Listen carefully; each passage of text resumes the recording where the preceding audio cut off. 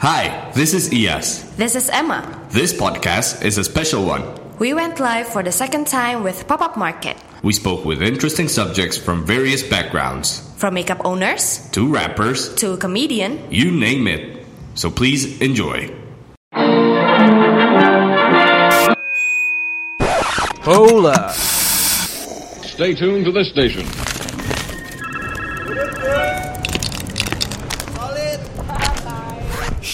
Magna Talks. You listen. Hola, welcome ladies and gents. Suaranya hari ini agak berbeda. Kok tiba-tiba Iyas jadi feminim? Hai, perkenalkan nama gue Emma Montezuma atau Emma Montes kalau ribet. And right now in front of me ada perempuan, wanita Indonesia yang katanya kulitnya termulus se-Indonesia. Bener gak tuh, Dinar? Nggak bener. Nggak bener. Semua tepuk tangan dong buat Dinar di sini. Yes, how are you? I'm great, thank you. You're great, nice banget. Dan Dinar ini adalah salah satu founder dari Rollover Reaction, betul ya? Iya, benar. Gimana sih awalnya Rollover Reaction itu start? Oke, for start, aku mulai Rollover Reaction tuh sebenarnya. Mungkin sorry boleh deketan kali ya? Yes. Mic-nya berbeda. Lucu ya mic-nya. Mic-nya unik, oke. Aku start Rollover Reaction itu sebenarnya dari 2014. And then we established 2 years later di 2016. Jadi for a development dari initial ideas itu sebenarnya dari 2014. Aku start sama 4 teman aku yang sekarang jadi partner juga. Sebenarnya awalnya itu kita fresh graduate, tapi kita udah punya first jobnya masing-masing. Tapi we always want to do a business, and then we met. We have the initial ideas, and then from that the rest is history. Gitu. Very very good. Kalau because I'm a makeup enthusiast as well. Ya. Ya siapa sih cewek yang nggak pakai makeup kan sekarang ini gitu. Dan Rollover Reaction itu kalau yang kita tahu, apalagi yang suka ngejar makeup, Rollover Reaction itu adalah salah satu brand lokal menurut gue paling bagus. Dan I mean like it's the first maybe ya. For an indie brand, bisa dibilang iya. Jadi pas kita tahun 2016 memang istilahnya bisa dibilang kita memang one of the pionir juga gitu. Karena waktu itu belum ada indie beauty brand yang memang lahirnya dari digital gitu. Jadi so I can say that we are the first maybe millennial beauty brand I can say gitu. Dan berarti Dinar sendiri suka banget sama makeup. Or well, okay. To know her, yang gue tahu adalah Dinar ini punya skincare rutin yang super banyak dan di look up banget sama semua orang. In which maybe as a girl I cannot do it as well. Bener gak sih? Ini kita mau ngomongin skincare atau rollover nih? Beda nih. You as a person, berarti kayak dari dulu suka banget sama makeup and everything in between. Sebenarnya kalau make up justru aku bukan make up person banget justru sebenarnya. Oh, really? Jadi I found that make up tuh kind of intimidating dan aku tuh I don't have the skill. Makanya pas bikin Rollover Reaction yang menjadi kayak our core value itu buat bikin make up yang easy to use, yang gak intimidating, yang benar-benar fast free. Jadi Rollover Reaction tuh is a fast free beauty brand gitu. Jadi kalau bisa dibilang passion di make up ya pasti cewek kan selalu mau tampil cantik. Tapi gimana caranya di era yang super cepat ini, gimana kita bikin sebuah produk yang memudahkan lifestyle kita yang on the go gitu. Very very good. And as a woman yourself, kayak tadi sempat ngomongin soal kayak fast pace and makeup and Jakarta lah in general. Like how do you perceive women wearing makeup nowadays or even makeup nowadays?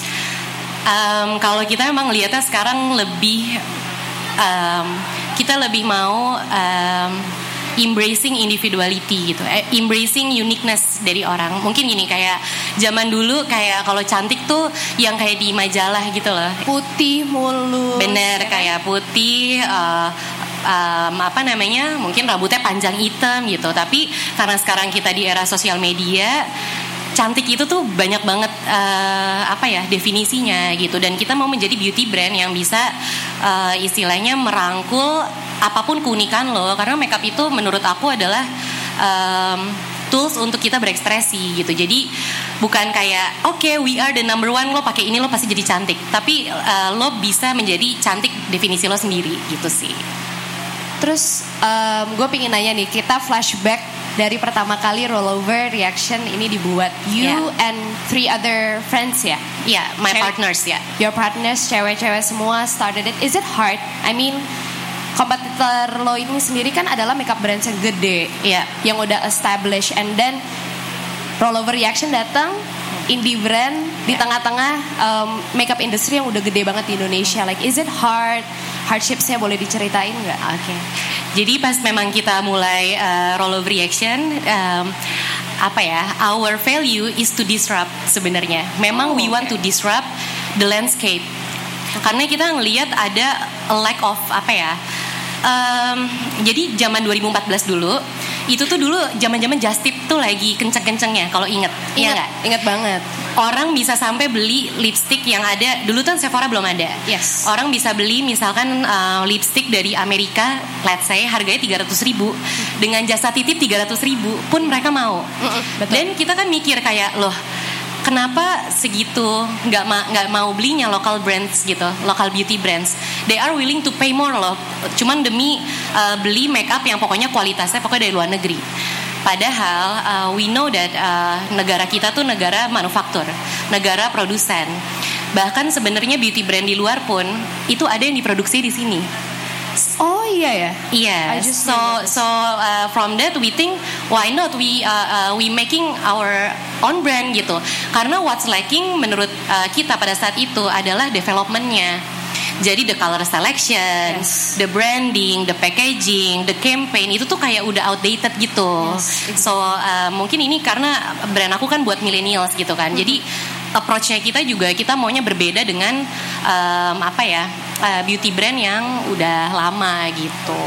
And when it first started, apalagi 3 cewek-cewek, I mean I don't want to stereotype girls, seperti kayak tukang drama lah, emosional. Nggak, I don't want to stereotype that. Tapi ada nggak sih challenges-nya? I mean 4 girls, kayak one vision, one office, like, gimana tuh? Pasti itu kebayangkan kayak. Jadi sebenarnya kalau aku dan 3 partner aku, jadi kita berempat, itu memang kita memegang peranan yang berbeda. Jadi aku my background is design. Jadi aku from the creative side. And then my partner itu dari from business side, operational sama finance. Jadi walaupun we have one vision, tapi kita berempat tuh bereksekusi dengan cara yang berbeda gitu. Jadi bukan kayak misalkan gini, aku barengan juga sama orang yang sama-sama kreatif. Itu susah. Karena dua-duanya punya idealisme sendiri gitu. Jadi kalau dari berempat ini kita nggak punya challenge yang kayak clashing. Kenapa? Karena we have our own peran gitu loh. Kita punya peran kita masing-masing dan kita bersinergi gitu. Cool.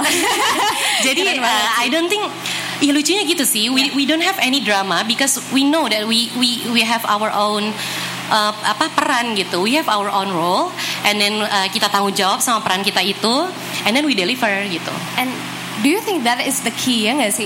Kayak maksudnya nggak cuman finding the right partner. Exactly, finding the right partner, and then know your strength.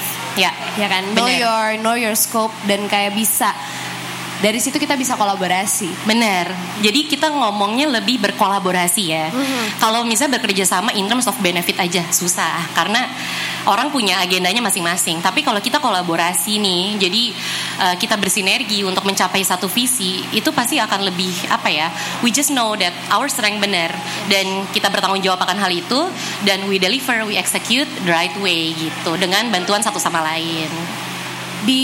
Setelah berapa tahun Rollover Reaction sekarang berarti? Sekarang kalau dari establishnya 3 tahun, tapi kalau dari startnya udah 5 tahun.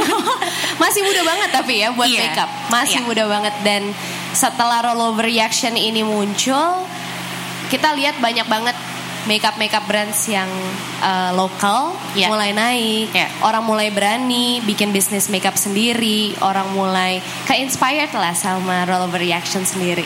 Kalau buat Dinar sendiri ini nih, siapa sih inspirasinya? Oke, kalau inspirasi dari Role Overreaction, mungkin kalau dari aku bisa ngomong inspirasi dari produk kali ya. Kalau dari produk tuh kita pengen approach kita tuh we bring something new and fresh to the table. Jadi gimana caranya kita bikin campaign yang unik gitu. Salah satu caranya what is lacking ya. Menurut aku ya pada sekarang ini beauty brand itu tuh hanya nge-stereotypin satu cewek aja gitu. Kayak glamorous misalkan ya kan, kayak glam atau feminim. No gitu, kita pengen salah satunya campaign pertama kita tuh pakai lagu The Beatles misalkan. Jadi kita pengen ada personal connection, ada some nostalgia, ada apa ya, ada music, ada arts, ada movies, dan yang nomor satu di ultimate muse tuh cewek sih. Cewek itu memang our ultimate inspiration sebenarnya. Gitu. Nice banget. Dan sebagai pembisnis makeup sendiri, like how do you see makeup sih sekarang, makeup trends, people using makeup, even sekarang kan maksudnya cowok juga udah pakai makeup kan? Like let's be real. Ya kan, moisturizer you can say that as a makeup, boys do that as well. Like what is your point of view on that? I support boys who wear makeups. Kita bahkan pernah punya campaign itu cowok modelnya. Oh iya, serius ya? Itu gimana tuh? Kayak di Indonesia kan soalnya masih kayak kebetulan di sini cowok semua kebetulan. Jadi kita we want to push boundaries juga sih sebenarnya, karena makeup itu adalah a powerful tools to express yourself. No matter your gender is gitu. So what gitu. Kalau cowok mau pakai makeup, kenapa? Kalau misalkan mereka mau mengekspresikan dirinya gitu. So we want to push the boundaries. Of course ada banget kontroversial di sini. Tapi ada sekali kontroversial. But gimana dong? Maksudnya ketika campaign itu terjadi, memang the market is there. Ada cowok yang memang beli our product gitu. So make up aku ngelihatnya sekarang itu memang individuality sih. We just have to embrace individuality. Lo mau mengekspresikan diri lo kayak gimana, we are there gitu. Even with girls ya.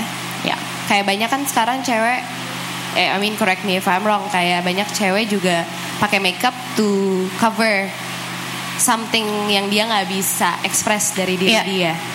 Kayak gitu. Dan memang gue ngelihat Role Overreaction itu ngebantu banget buat express itu semua. Bahkan ini juga priceless banget. Ada yang memang sampai beli gitu ya produk kita, and then mereka kasih thank you notes gitu, bahwa mereka kayak ada beberapa yang kayak I don't wear makeup gitu, tapi I see this brand, ini easy to use banget, ini nggak intimidating, I can relate. Karena kan our campaign tuh nggak cuman cewek model yang cantik yang lo nggak relate. Kita ada cewek dengan berbagai macam bentuk, cewek Indonesia ya mostly.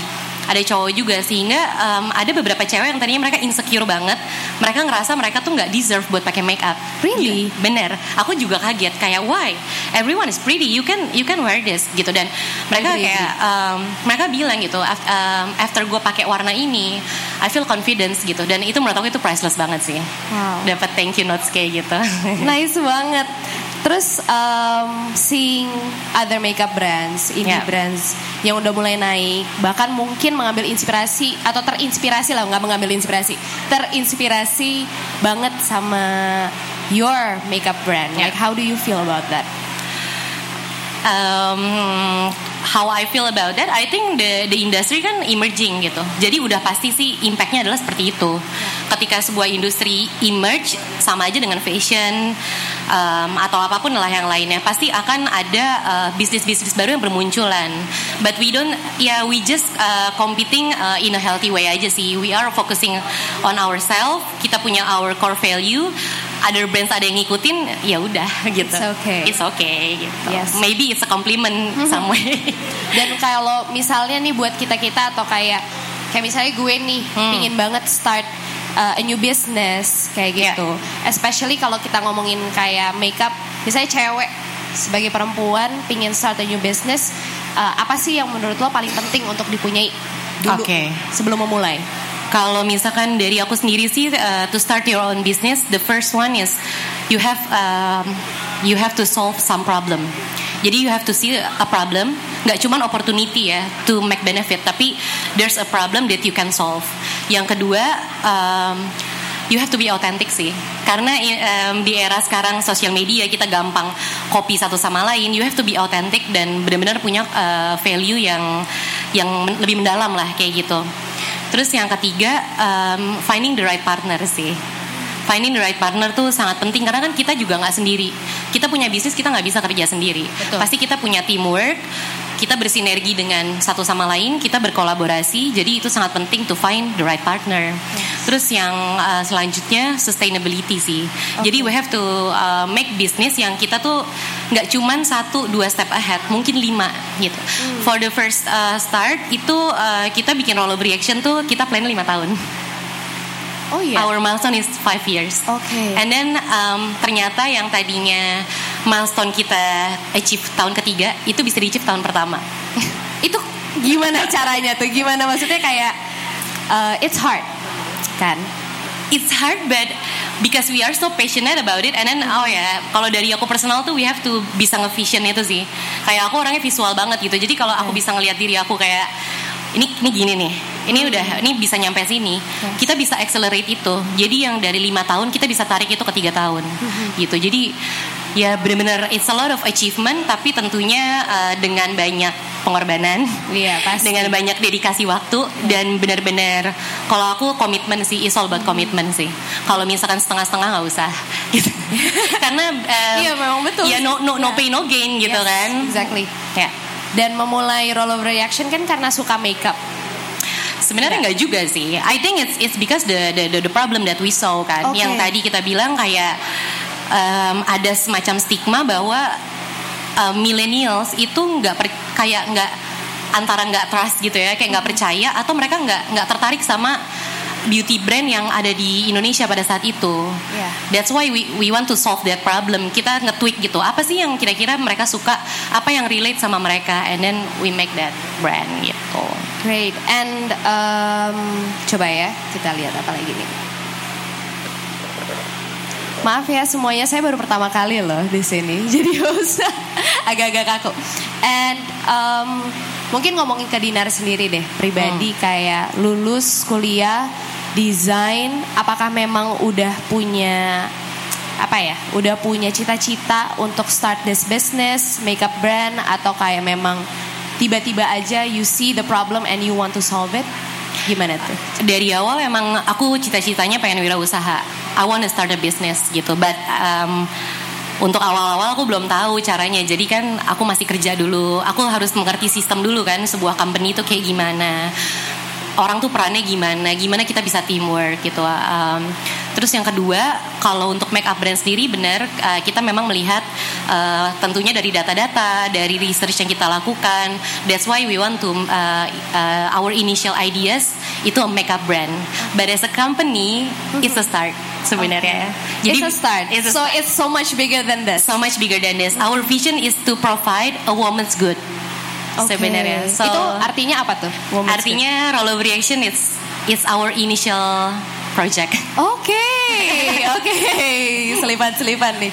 Kedepannya tuh kalau boleh tahu emangnya kayak pingin gimana sih? Itu sih our mission sebenarnya, our big mission tuh to provide a woman's good sih. A woman's good and it start with a beauty brand, but there's more coming on the upcoming years. Doain aja. Amin. Gue sempet kemarin baca-baca tentang Rollover Reaction, terus tahu sempat ada kasus Rollover Reaction harus spending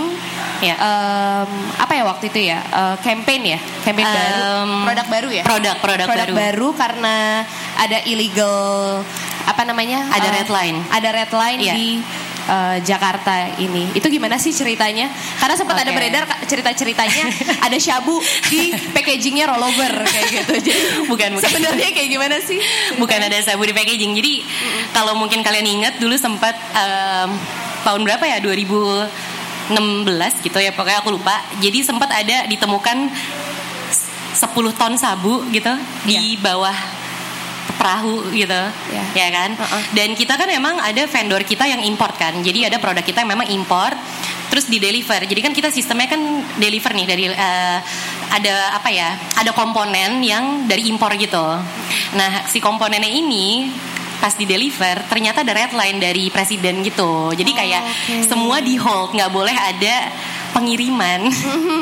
Jadi yang harusnya launching bulan ini gitu ya, waktu itu misalkan bulan Februari, akhirnya delay sampai 3 bulan karena ada kasus red line itu. Karena semua benar-benar semua box tuh takutnya ada sabunya kan atau gimana. Jadi semuanya di hold. How do you feel about that? Karena iya pasti kayak you put so much work, so much hours. Oke, jadi menurut aku kalau misalkan emang berbisnis ya kayak pasti ada challenge-nya dan pasti akan ada loss-nya juga. Dan it is one of our biggest loss sih. Karena ada beberapa barang yang emang nggak nyampe gitu. Misalkan aku kan misalkan aku kirim barang 10.000 gitu, 10.000 piece. Tapi karena ada yang ketahan, ada yang nggak tahu di mana, jadi yang kekirim cuma 5.000. And then kan we have 5.000 piece yang loss.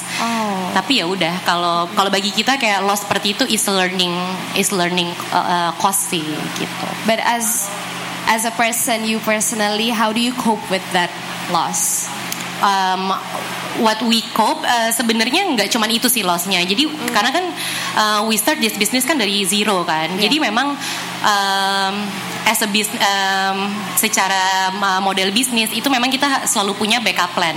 Backup plan, kita punya exit plan. Terus juga misalnya gini, kita ngeproduksi satu ini itu nggak semua dari cash kita. Jadi memang ada istilahnya ada tabungan juga, ada apa ya?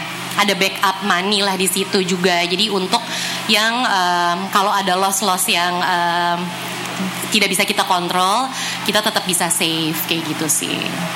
Iya, itu penting banget sih, soalnya kayak kadang kan ada orang yang memulai bisnis semangat sampai kena satu masalah, ngedrop banget gitu. Dan keren banget dari Dinar sendiri sama Rollover bisa kayak came back strong. Bahkan yang kemarin terakhir gue sendiri personally inspired banget sama collection yang terakhir because it's so Indonesian, yang Matahari. It's so nice. How do you came up with that? Itu kita kolaborasi sama Asmara Abigail sih. Jadi memang kita brainstorm juga sama dia. Dan bener banget kita pengen presenting olive skin gitu. Jadi jenis warna kulit yang memang udah banyak banget demandnya gitu. Karena banyak DM message yang masuk kayak modelnya kok putih-putih aja sih, gini. Jadi kita kolaborasi sama Asmara Abigail untuk nge-represent warna kulit Indonesia yang olive gitu loh, yang kuning langsat gitu. Kalau di luar negeri kan banyak makeup yang sekarang lagi ngalamin challenge karena di luar kan lagi body positivity banget, anti-racism. Jadi kayak semua brand di-expect sama masyarakatnya untuk you have to have all range of colors. Kayak semua manusia ini semua colornya harus sama kayak gitu. Bener kan? banget. Ini lagi kita alamin sebenarnya. Karena kan kita baru keluarin cushion kan, foundation gitu lah. Pokoknya it's a complexion product. Dan itu kan personal banget. But we don't know, the expectation was very high. Jadi Indonesia juga kayak gitu ya? Ternyata kayak gitu. Cuman what I can say is we are still an independent brand. Jadi we are doing our best untuk provide all skin tones, to provide untuk semua jenis kulit, karena the development was very hard. Development untuk complexion ini tuh lebih dari setahun. Jadi itu aja kita baru came up with 3 shades kan, dan itu kita pick carefully gitu, yang bisa for a start tuh nge-represent warna-warna kulit cewek Indonesia. Tapi kedepannya kita pasti akan trying our best untuk nge-provide semua warna kulit sih gitu. But how do you see the issues ini sih? Karena kan pasti sebagai makeup brand gitu, keluarin shades, maybe you have to encounter with trends, you have to encounter with expectations of people. Like how do you deal with that?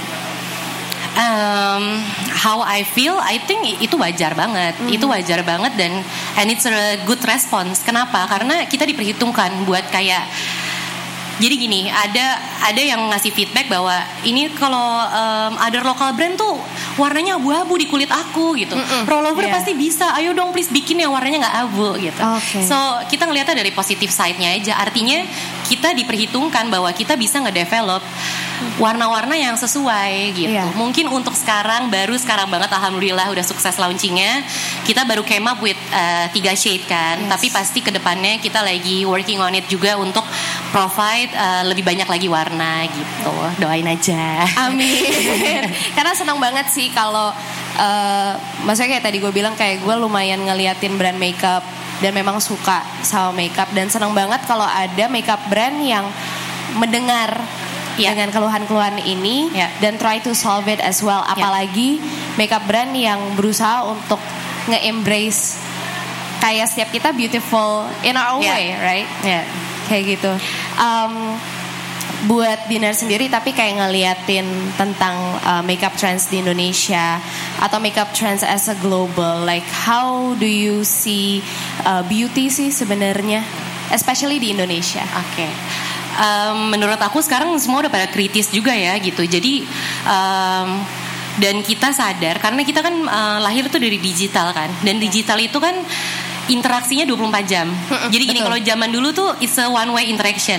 Misalkan kamu mau marah-marah nih sama satu brand, nggak ada balasannya. Tapi kalau dengan era sosial media yang sekarang ada feedback apa, kita pasti akan dengar dan itu kita jadikan input.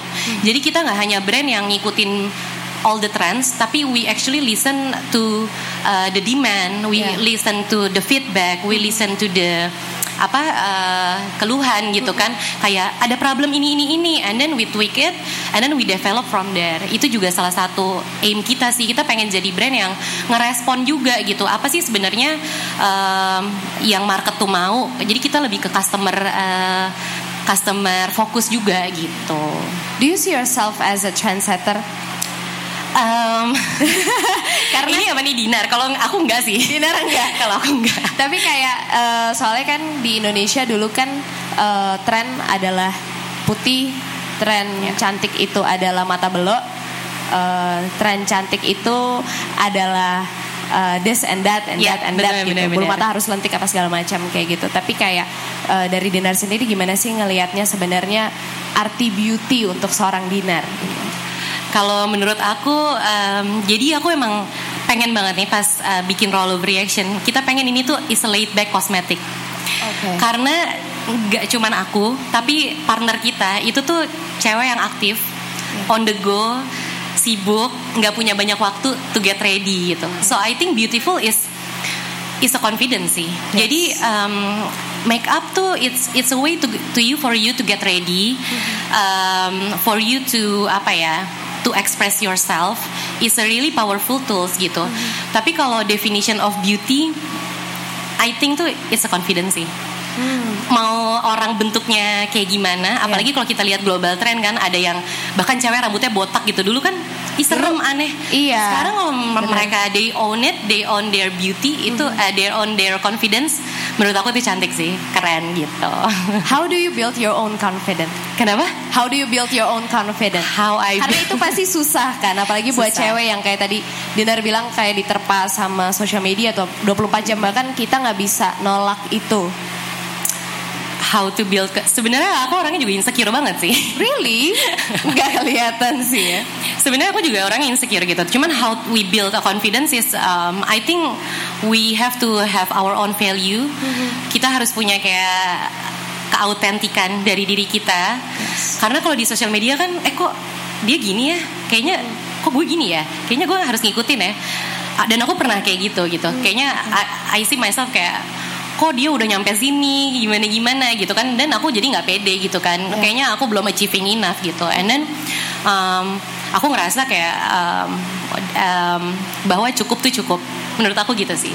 Semua orang, kalau orang ngerasa dirinya cukup, bukan ngerasa gue lebih dari ini atau gue tuh keren banget, nggak perlu. Tapi if you feel enough with yourself, lo bisa ngerasa lebih confidence sih. Karena aku ngerasa aku cukup aja. Jadi orang biasa tuh cukup, jadi lebih confidence. Dan itu penting banget gak sih, kayak to be content with yourself. To be content with yourself, to feel enough, to not comparing to others. Karena aku dulu orangnya comparing banget sih kayak. Oh iya? Gimana kayak tuh ceritanya? comparing maksudnya ya itu tadi dengan sosial media kayak aku sih ini liburan mulu ya, gue lagi ini nih kena red line gitu kan gitu. And then kayak to build that I think ya itu tadi sih kayak to find your authenticness.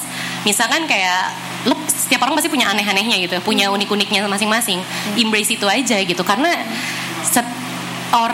orang itu diciptakan memang berbeda gitu. And if you own it, ya udah just be confident about it gitu. Apa adanya sih buat aku. Apa adanya dan ngerasa cukup. Udah. Setuju banget dan kayak di rollover reaction sendiri, do you feel content with it atau kayak masih belum nih gitu? Jadi aku ngerasa happy. Tapi karena aku orangnya ambisius, so I think there's going to be a lot more exciting exciting journey ahead sih. Ngomongin soal ambisius nih, kayak how do you view girls that is ambitious? Kayak apakah kita kalau membuat our own brand atau starting our own company, apakah kita harus ambisius? Yeah. Ataukah orang-orang yang masih insecure maybe atau kayak kita masih punya banyak doubts di pikiran kita, bisa nggak sih kita sebenarnya make our own company? Bisa banget.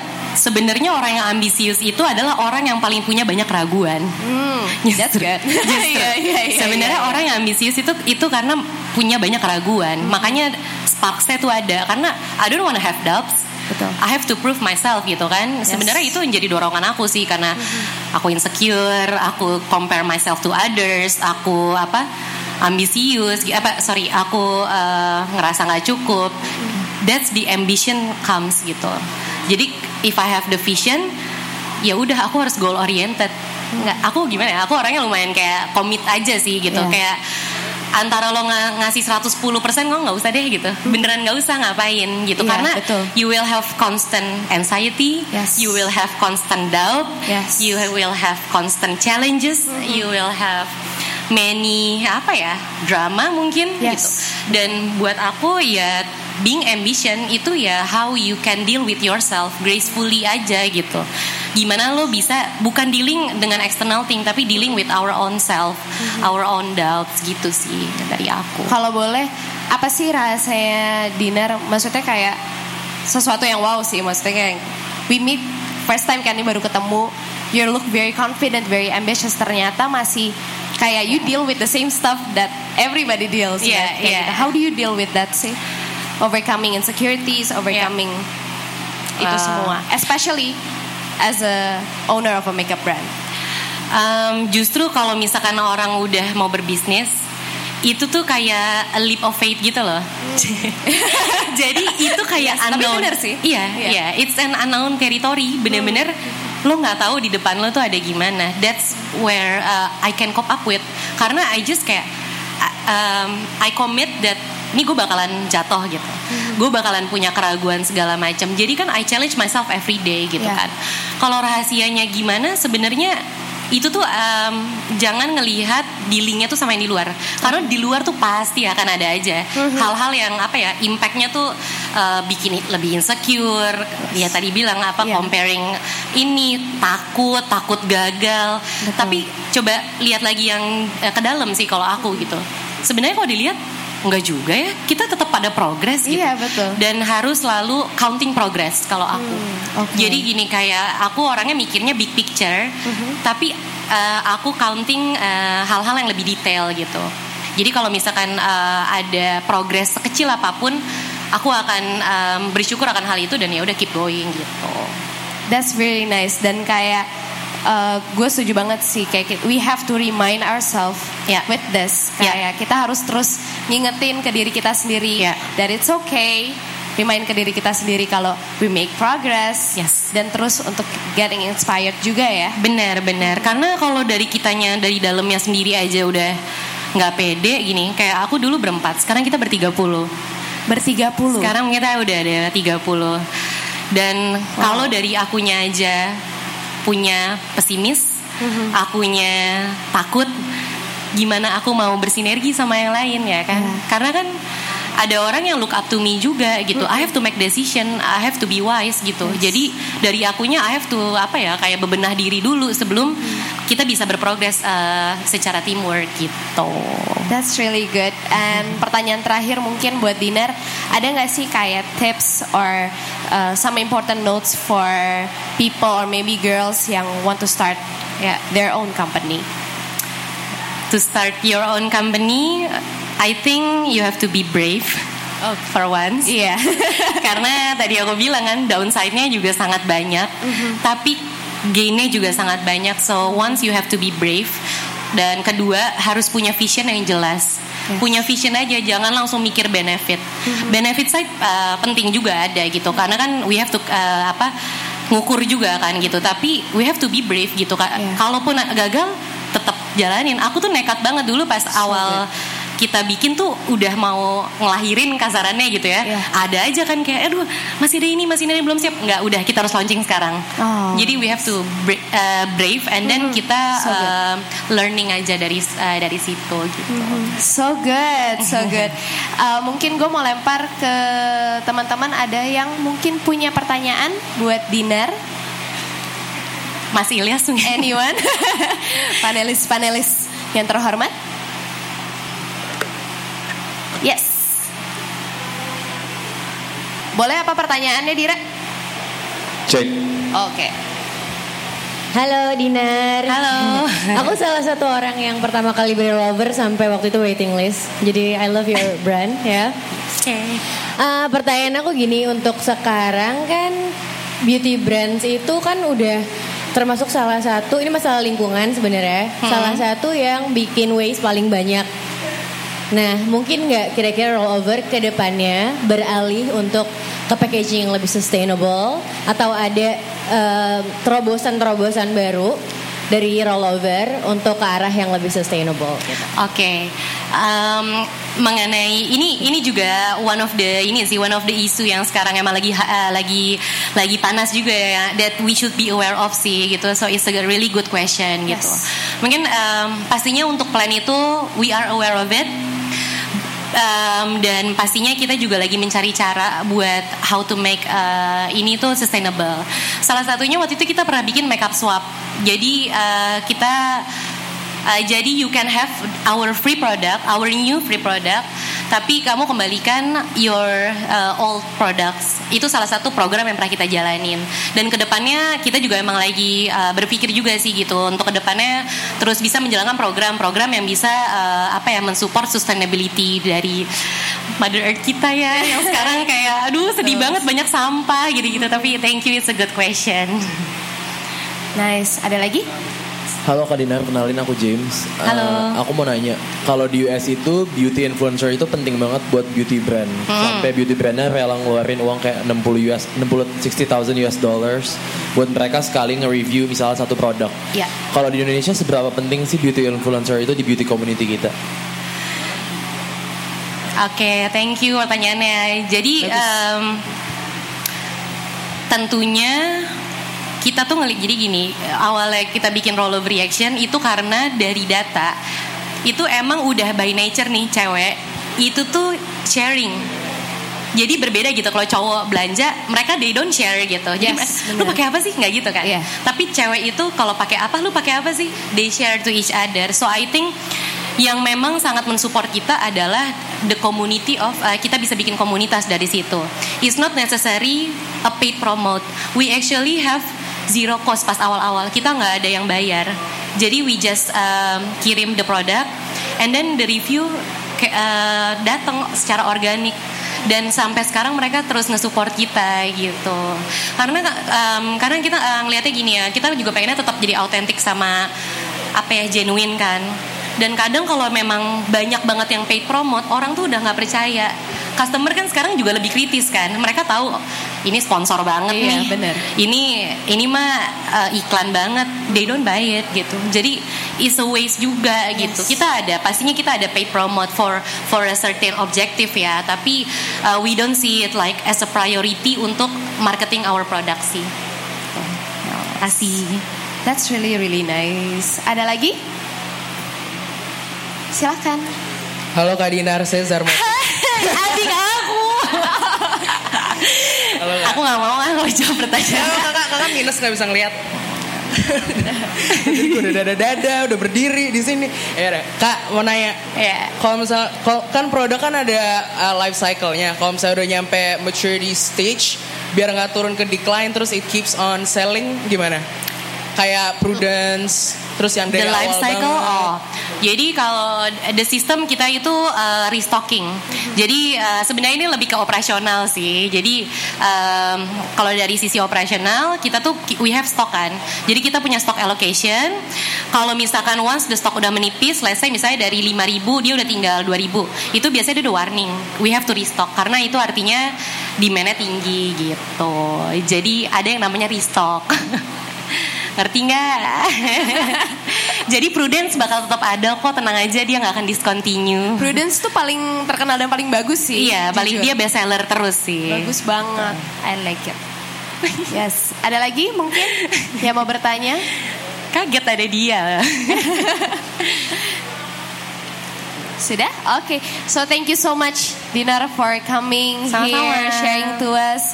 Dan buat teman-teman semuanya juga jangan kemana-mana. Abis ini kita ada panel talks with so many interesting subjects, public culture dan lain-lain. So thank you everybody. Thank you. Thank you Emma. I'm Emma signing out.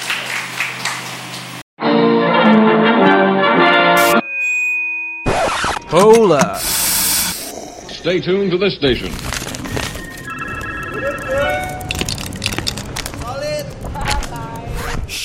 Magna Talks. You listen.